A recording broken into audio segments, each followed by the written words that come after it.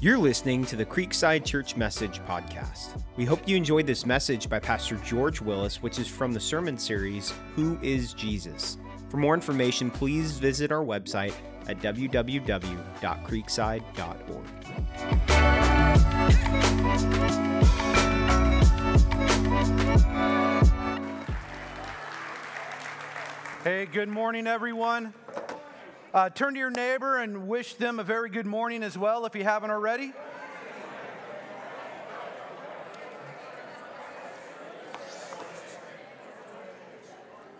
Oh, that would have been bad. Funny, but bad. Hey, I want to welcome everyone watching online. Thanks for joining us. We have a number of people. Wiley, I know you're watching from a boat and you're fishing. I'm expecting some halibut. And then Eve, watching from Tennessee, want to say good morning to you. Isa, Monique, watching from all the way in her office. So you want to say hi? Oh, no, she's back there. Yeah. Well, last week it was Josh watching all the way or commenting all the way from the sound wall. Who else? It's Steve Peacock, you're watching, probably lounging in some chair by a pool. What is the deal? I'm right here, bro. I'm just going off who I see chat online. So this is good because now you guys are in-house talking to those online. Can we make some noise to let them know we love them? Come on.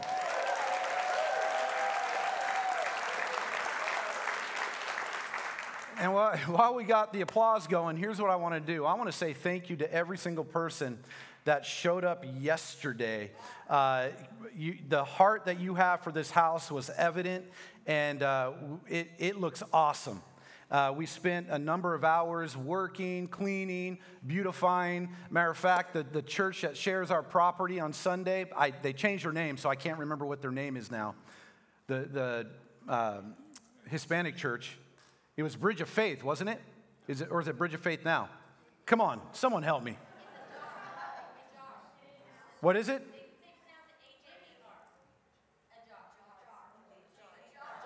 Anyway,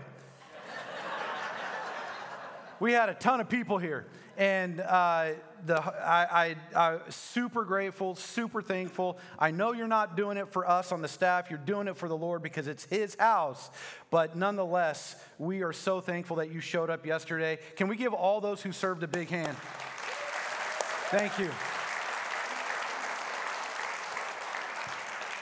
So I'm so glad that you're here for the second week of this message series called Who is Jesus?, where we're allowing Jesus himself to answer that very question. And if you have your Bibles, turn to John chapter 8, whether it's digital or if you brought your paper Bible, the actual, raise it up high.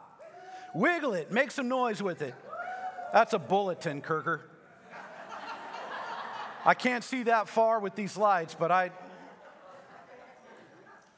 John chapter 8, we're having Jesus himself in his own words tell us who he is. Last week we talked about Jesus being the true vine. Easter weekend, we're going to talk about Jesus as the resurrection. It's a person, not an event. The resurrection in life. We are also having baptisms. Baptisms and barbecue. Oh, yeah. I'm so looking forward to that. But we have baptisms on Easter weekend, and no better time to represent new life and identifying ourselves with the death, burial, and resurrection of our Lord Jesus than on Easter weekend when we celebrate the very thing that our faith is built upon, the resurrection of Jesus. And if you haven't been baptized, or you're baptized as a kid, or you're feeling like the Lord is nudging you to do it again, good news. Or even if you're just if you have questions about it, I want to encourage you. Or I'm going to get a little biblical and follow the model of the Apostle Paul. I want to beseech you. You like that? To join our baptism orientation right after service, 15 minutes. And we're going to walk you through everything that baptism is. So if you haven't been baptized, you've been considering being baptized, jump in on the baptism orientation right after service. You will be glad you did. So baptism. Next week, we're going to be talking about Jesus as the good shepherd. It says this in John chapter 10, verse 11. I am the, say it with me, good shepherd. Wrong verse. The good shepherd lays down his life for his sheep. Today, we're going to look at one of the most inspirational, life-changing I am statements that Jesus made out of all 7. It's found in John chapter 8, and I'm going to invite all of you to read it with me. It's already up there. Now it's gone, but it'll be back. Let's read it together. It says, I am the light of the world. Whoever follows me will never walk in darkness, but will have the light of life. If you follow Jesus, you will never walk in darkness. That's good, because if you're like me, you think darkness is scary. Let's be honest.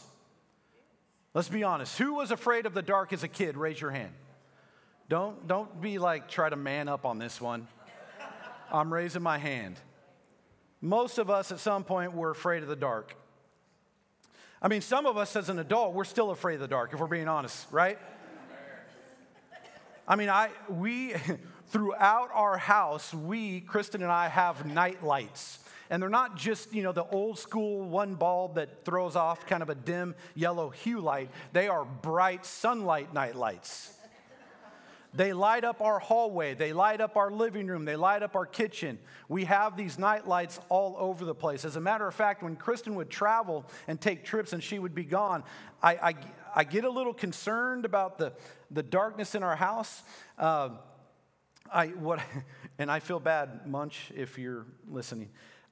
She doesn't know this, but I would typically, I would lock my bedroom door if my wife was gone. I would shut my door and I would lock it, not to keep my daughter out of my room, but I was kind of scared of the boogeyman. And, well, yeah. Those online who didn't hear that, which you probably didn't, my wife asked me if I was going to let the boogeyman get my daughter. And I never thought that far through it. But when she goes on, I shut my door and I lock it because the boogeyman's real, y'all. But here's the deal. We know this, that a little bit of light changes everything, doesn't it? A little bit of light changes everything. Put a little light in a dark room and all of a sudden the darkness doesn't seem as dark. I was talking to someone yesterday, one of our neighbors. They had a hot dog we were grilling hot dogs over a fire pit in their backyard last night. And I was talking about backpacking, Desolation Wilderness. I've done that in my early years. And I don't know if you guys are familiar with Desolation Wilderness. It's just a lot of granite, a lot of hiking hills, and a lot of little lakes. But it's pitch black out there. And there's wildlife out there. And it gets kind of freaky out there when you're sleeping on a foam mattress and a sleeping bag with nothing protecting you. And you hear things wrestling around in the bushes in the dark. But when you light a fire, man, there's comfort in that fire. When you have that little bit of light, little bit of heat, and you know that the bears don't like fire. So, light changes everything. A little light in a dark room doesn't make the dark or darkness as scary. And all through Scripture, we see this contrast, this light, this darkness. In the beginning, God said, let there be light. You guys are smart. God himself is called light.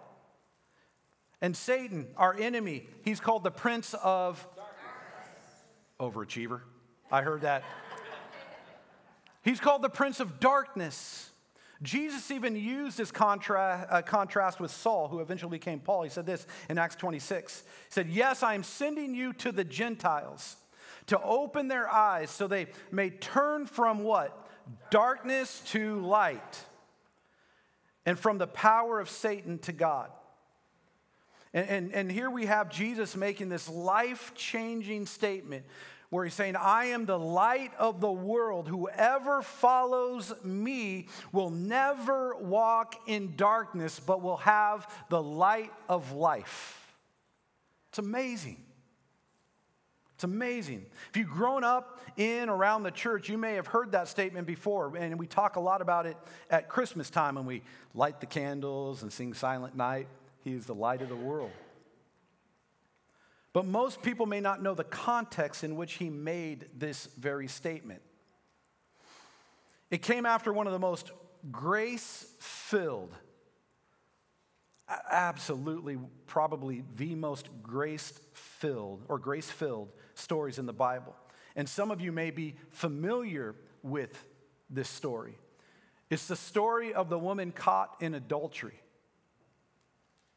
She was caught in adultery right before he made the I am the light of the world statement. And today we're going to break down this story that leads into this life-changing statement. I want to look at the book of John, 3 different parts to make it easy to digest. And really what I want to talk about is the law. Say the law. The law.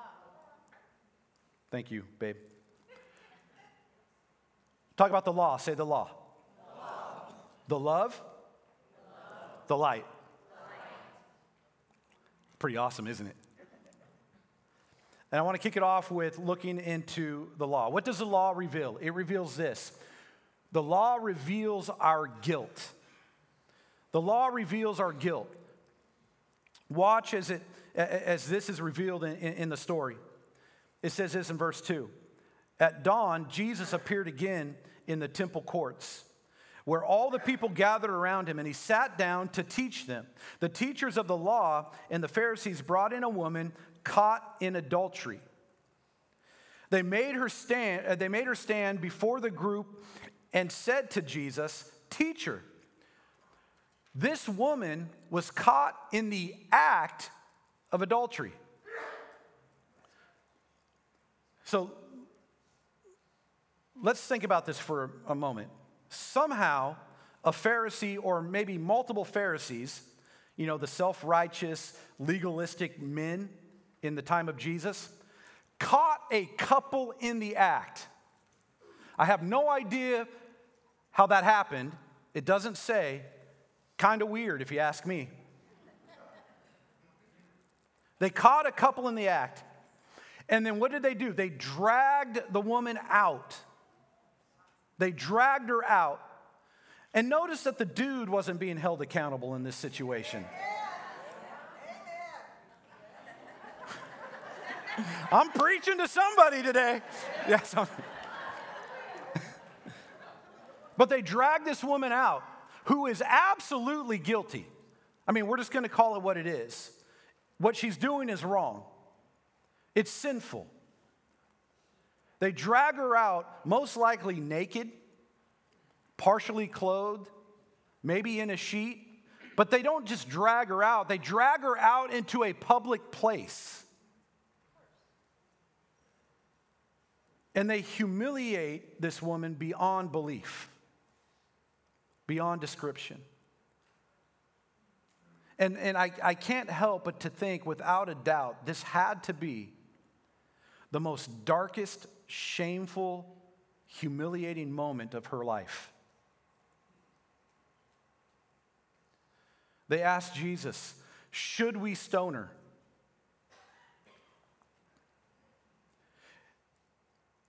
And in John 8, verse 5, it says, in the law, Moses commanded us to stone such women. Now, what do you say? See, they were using this question to trap in order to have a basis for accusing Jesus. They wanted to catch Jesus and to trap him. Now, what they were saying was true. That was the law. According to the law of Moses, adultery equals stoning to death. I mean, she's guilty.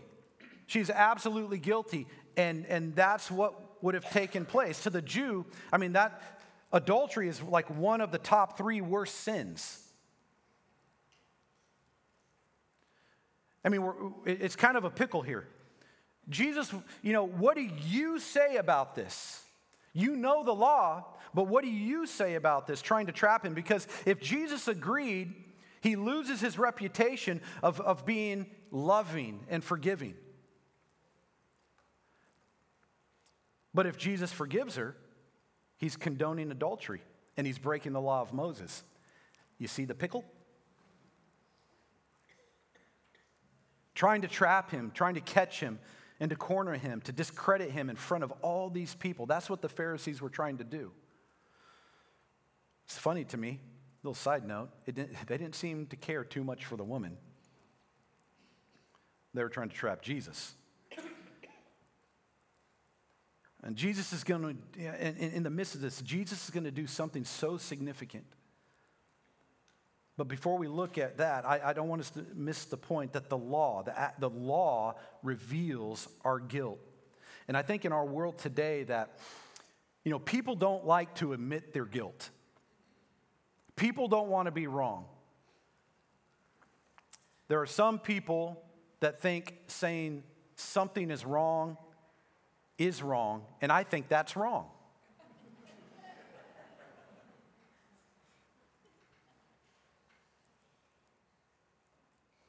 In our world today, people don't like to admit their guilt. If we're being honest, that's all of us. We don't want to be wrong.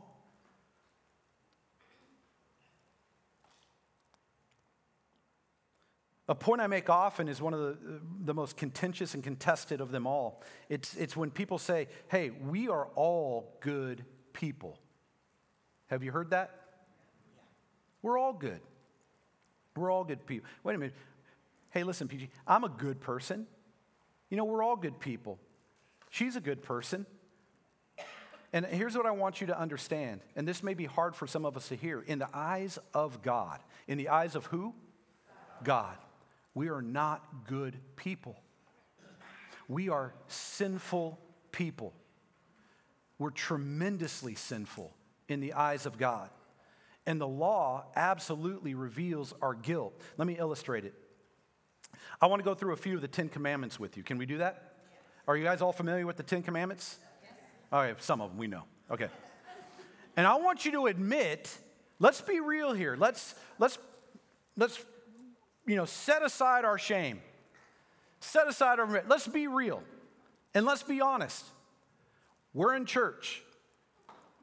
God's here. Can't hide anything from him.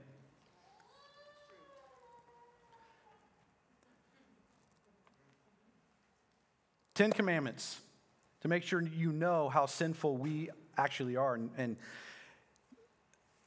we're going to publicly admit how sinful we are. How many of you ever have told a lie? White lies count. Okay. How many of you have ever taken a Creekside pin home?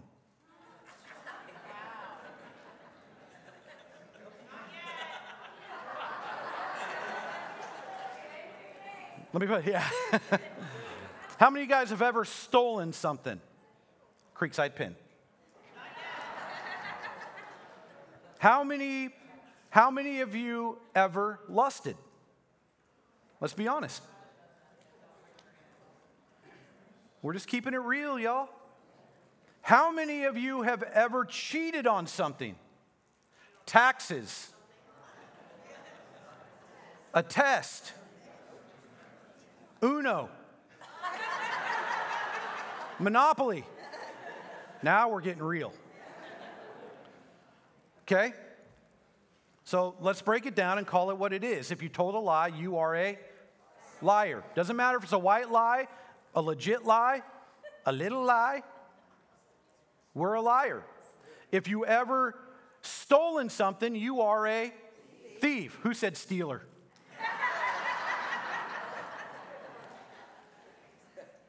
If you ever cheated on something, you are a cheater.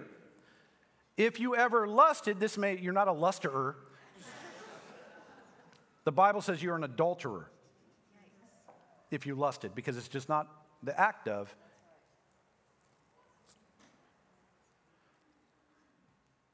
You're an adulterer. In other words, you're a lying, thieving, cheating adulterer. Welcome to Creekside Church. We only preach the feel-good messages to help you figure out who you really are. So, why is this important? Why is this important? And I heard it put this way. Unless you see yourself as a sinner, you won't see your need for a Savior.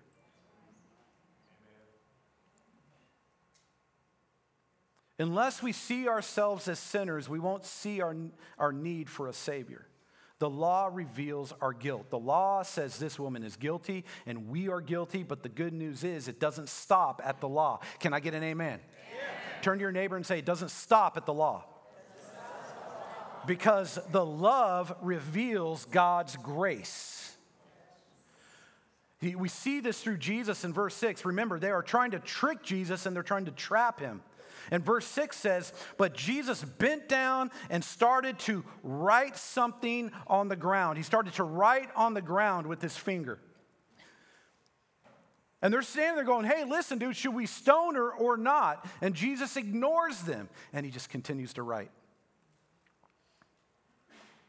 He doesn't answer their question, just kneels down and begins to scribble something in the sand. We don't know what he wrote.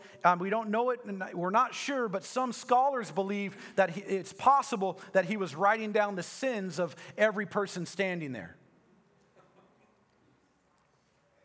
And it goes on in verse 7. It says, when they kept on questioning him, he straightened up and said to them, let any one of you who is what? Without sin be the first to throw a stone at her.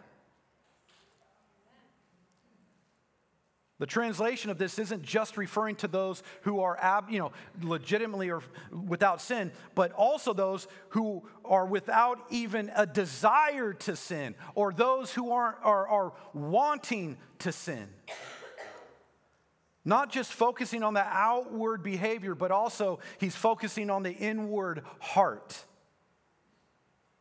Let you be the one to throw the first stone.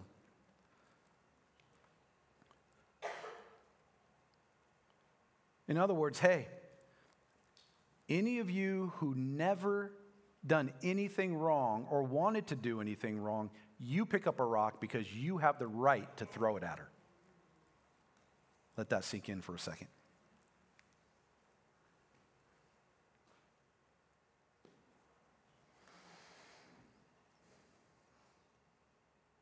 Jesus is doing something really important. These judgmental, arrogant dudes who have the same problem as you and I, if we're just being honest, it's incredibly easy to see others' sins while we're overlooking our own sins as we look in the mirror.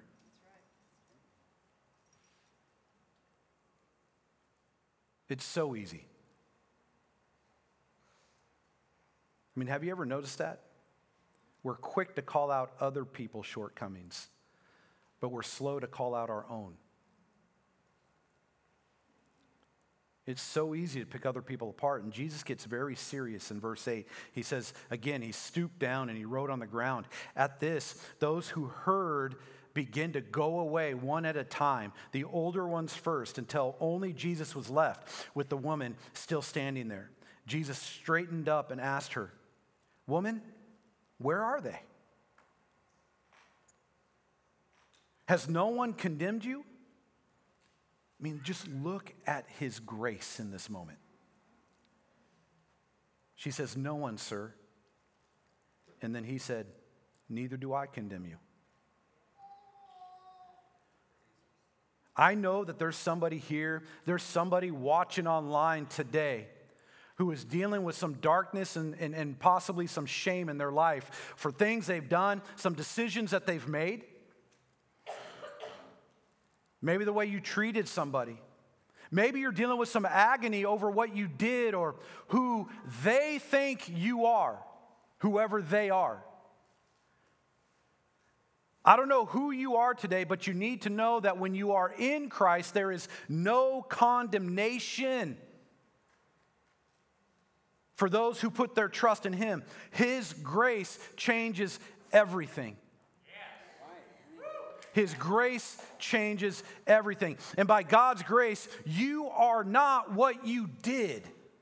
You are not defined by what you have done. You are not defined by what others say you are. You are who He says you are.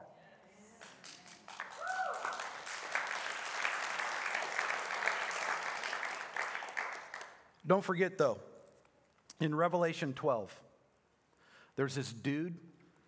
He's a bad guy. You may know him as the devil, Satan, but one of his names is the accuser. And what he does is he throws and hurls insults and accusations at you. And you know what it sounds like. You've heard these phrases before. You know, you've had, an addiction to pornography for how long? You'll never be. God can never use you. I'm sitting by her.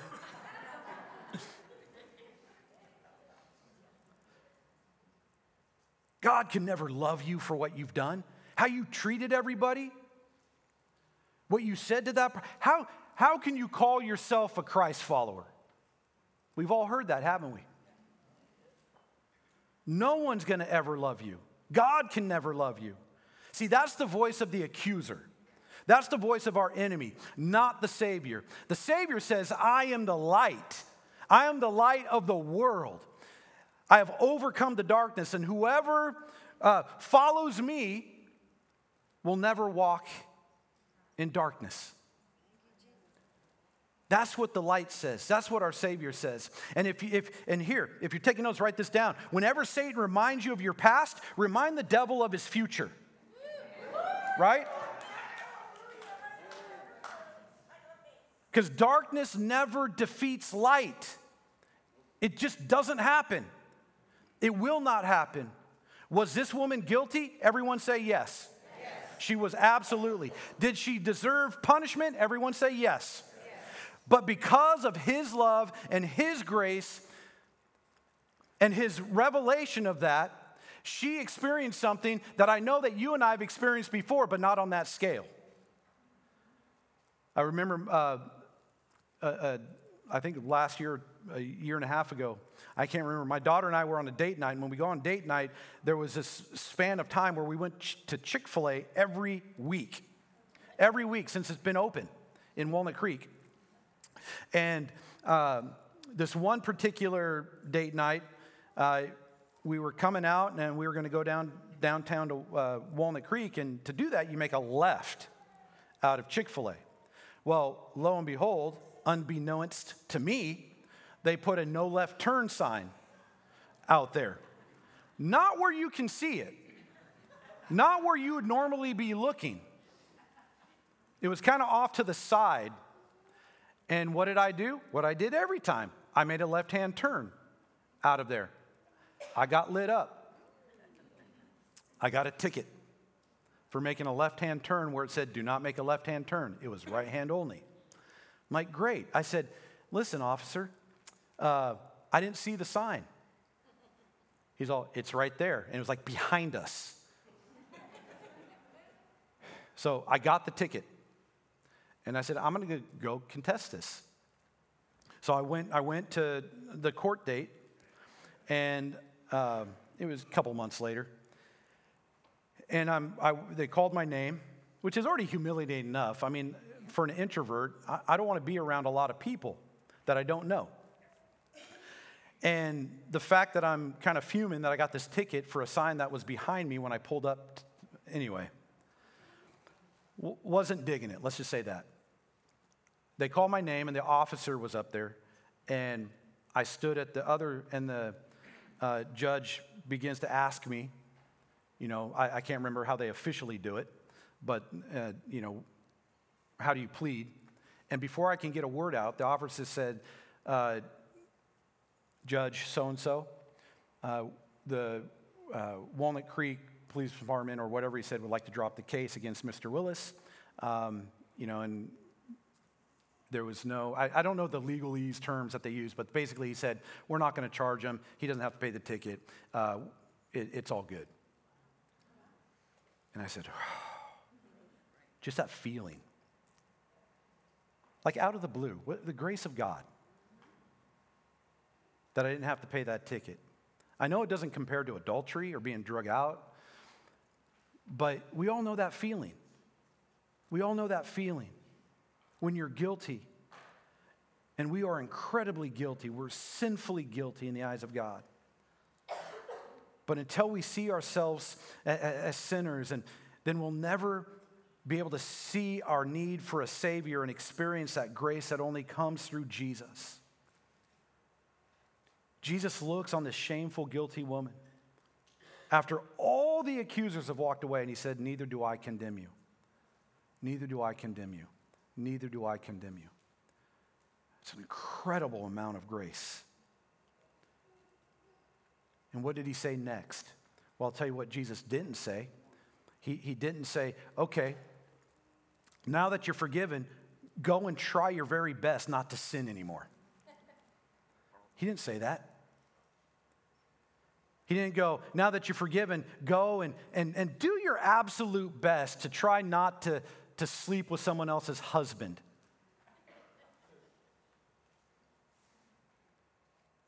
Or he didn't say, hey, I understand, it's just the way you are. I mean, how many of us have ever done that? Yeah, I say what's on my mind. It's just who I am. It's how God made me. I just speak my mind. Jesus didn't say that. Or he didn't say, hey, I get it. Your daddy didn't love you. You have daddy issues. Your whole life you'd been searching for love from men. I get it. I totally understand why you're doing it. In the same way, he doesn't do that with our own darkness.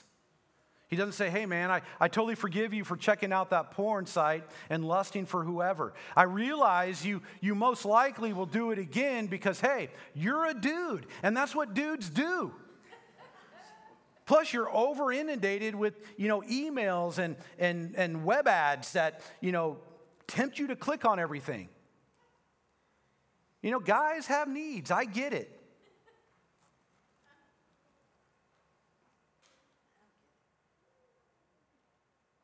He doesn't go, so try your best not to do it very often. What do you say? Deal? This is not how Jesus works. It's the same way with overeating. Gluttony's a sin. Overspending. It's the same way with gossip.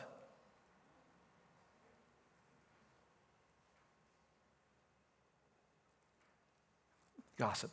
Because ultimately, what do? We feel better, right, by tearing other people down.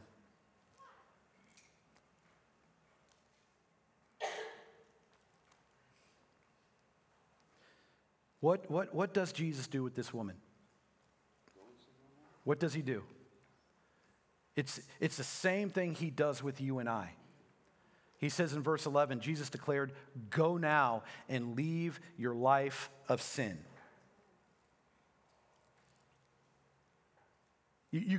There's a sense of urgency to this. Go now and leave your life of sin.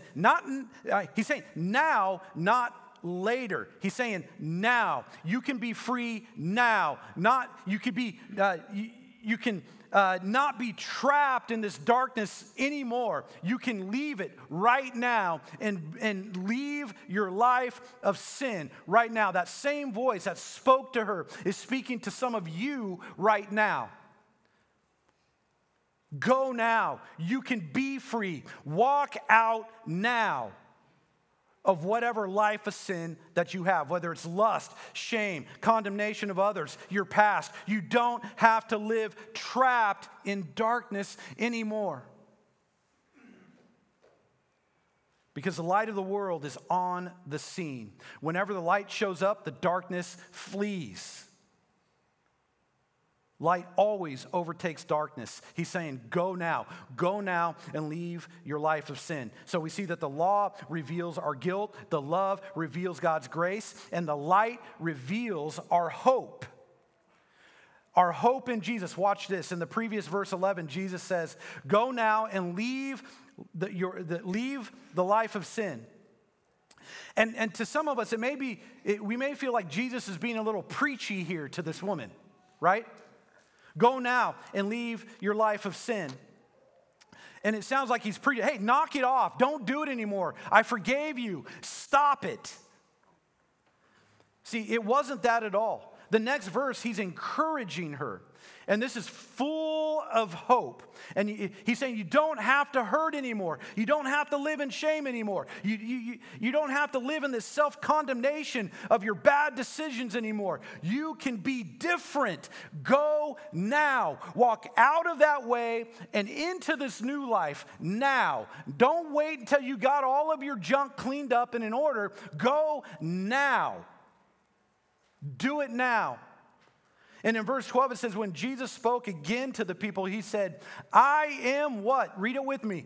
The light of the world. Whoever follows me will never walk in darkness, but will have the light of life. When Jesus looked at her and he said, neither do I condemn you. At that very moment, he didn't become just the light of the world. He became the light of her world. And today, in this very same way, in the grace and in the presence of our very good and loving God, who is the light, as you personalize this message to you, he's no longer just the light of the world.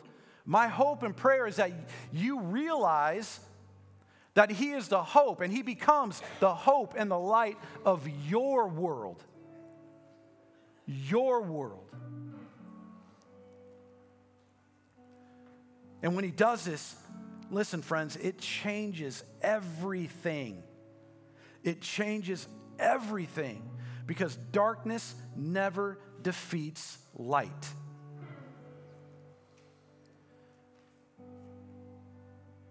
Listen, there's not enough darkness. I know it feels like it, but there's not enough darkness in this world to put out even the smallest flame of the smallest candle, because darkness never defeats light. And when you understand this and you believe it, it becomes super personal. He is not like this out there God, far and distant. He becomes your God, and he is your personal light. And you know what there is in light? There is freedom in the light. Freedom. Turn to your neighbor and say, there's freedom in the light. Freedom from all of the condemning voices of the world. The voice of our enemy, Satan, who says, you can't and you won't and you never will be. All of those voices are silenced in the presence of God's amazing grace. I'm going to invite you to stand with me. It says, I am the light of the world. Whoever follows me will never walk in darkness, but have the light of life. I am the light of the world. Whoever follows me will never walk in darkness, but have the light of life. Who can use a little bit more life? A little bit more light. Listen, the law reveals our guilt because we are absolutely guilty. The love, his love reveals God's grace, and his light reveals our hope. No matter how dark it seems right now in your life, with everything going on in this world, maybe whatever's going on in your home, maybe in your relationship, maybe in your job, I don't know. You know better than I do, but God knows even more. Whatever's going on in your life, however dark it seems, know that he is the light. And at this moment, His light can illuminate your darkness. His grace can forgive. His presence can bring healing. And you are never the same again. Can I get an amen on that one? And here's my prayer. And this is what I want to leave you with to pray about yourself, because this is your time to reflect and have a moment with God today. Many of you today, you're dealing with a dark world right now. We're going to pray for you. Maybe some of us are into something we shouldn't be into. Maybe some of you are dealing with something from your past that's still affecting you today, and you can't shake it. The guilt's there, the resentment's there. Maybe some of us feel ashamed, and we're dealing with condemnation of decisions that we've made. Maybe gossip hits you, and you just need to be reminded that you are not who they say you are. You are who God says you are. Some of you are in a dark place where you just need some hope. You just need some hope. And a little light gives a lot of hope, doesn't it? Do you need His light? Do you need His presence? Do you need His hope? Do you need His love? Do you need His grace? Are you standing here saying, I need more of Jesus in my life?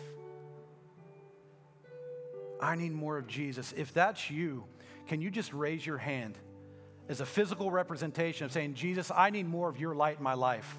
I need more of your hope that only you bring. I need more of your peace, that true peace that can only come from God.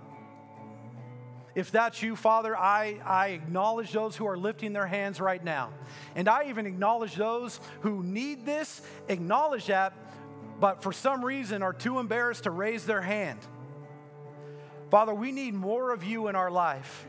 We thank you for Jesus going to the cross, dying on the cross for what we rightfully deserve because of the grace, because of your grace through Jesus, that we can have hope, Father, that we can have this new life. And Father, I pray for everyone raising their hands, wherever they may be, whatever they're dealing with, gossip, a dark place, something they can't shake, that you will remove that in the name of Jesus, and we will experience new life because of His work on the cross. And church, if you agree with me and believe that with me, say amen. Amen. We're going to continue to pray for you, and we're going to continue with the heart of worship as Jake and the team leads us, and we declare. You know what? I'm almost tempted to go full on Pentecostal this morning. and see, those watching online, you got to be here to experience this. If you're able, I understand. But we're about to sing Come to the Altar. And I am so tempted to say, you know, we got an altar here. And some of us need to kind of step out of our comfort zone because we're going, God, I want to experience you in a new way, but we need to be willing to take steps we've never taken before to experience God in a new way. I don't know if, I'm not saying I'm going to ask you to do that. Oh, man.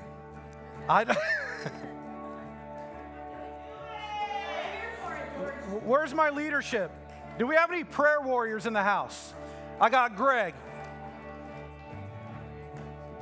Kent's working sound. He can't do that. I got Michael. I got Jeff. We're about to have a God moment here. Come up here. Come up here. Here's what I want you to do. I want you to kind of line out this way. We got Adele. You want to be prayed for by Adele. She is super close to God.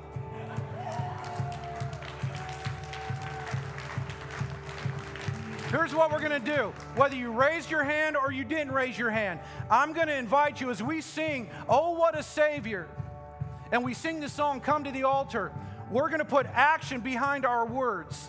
And every single one of us, if we're being honest, we need prayer. We need covering all up in this place. Because the enemy wants to devour you. Satan wants to mess you up.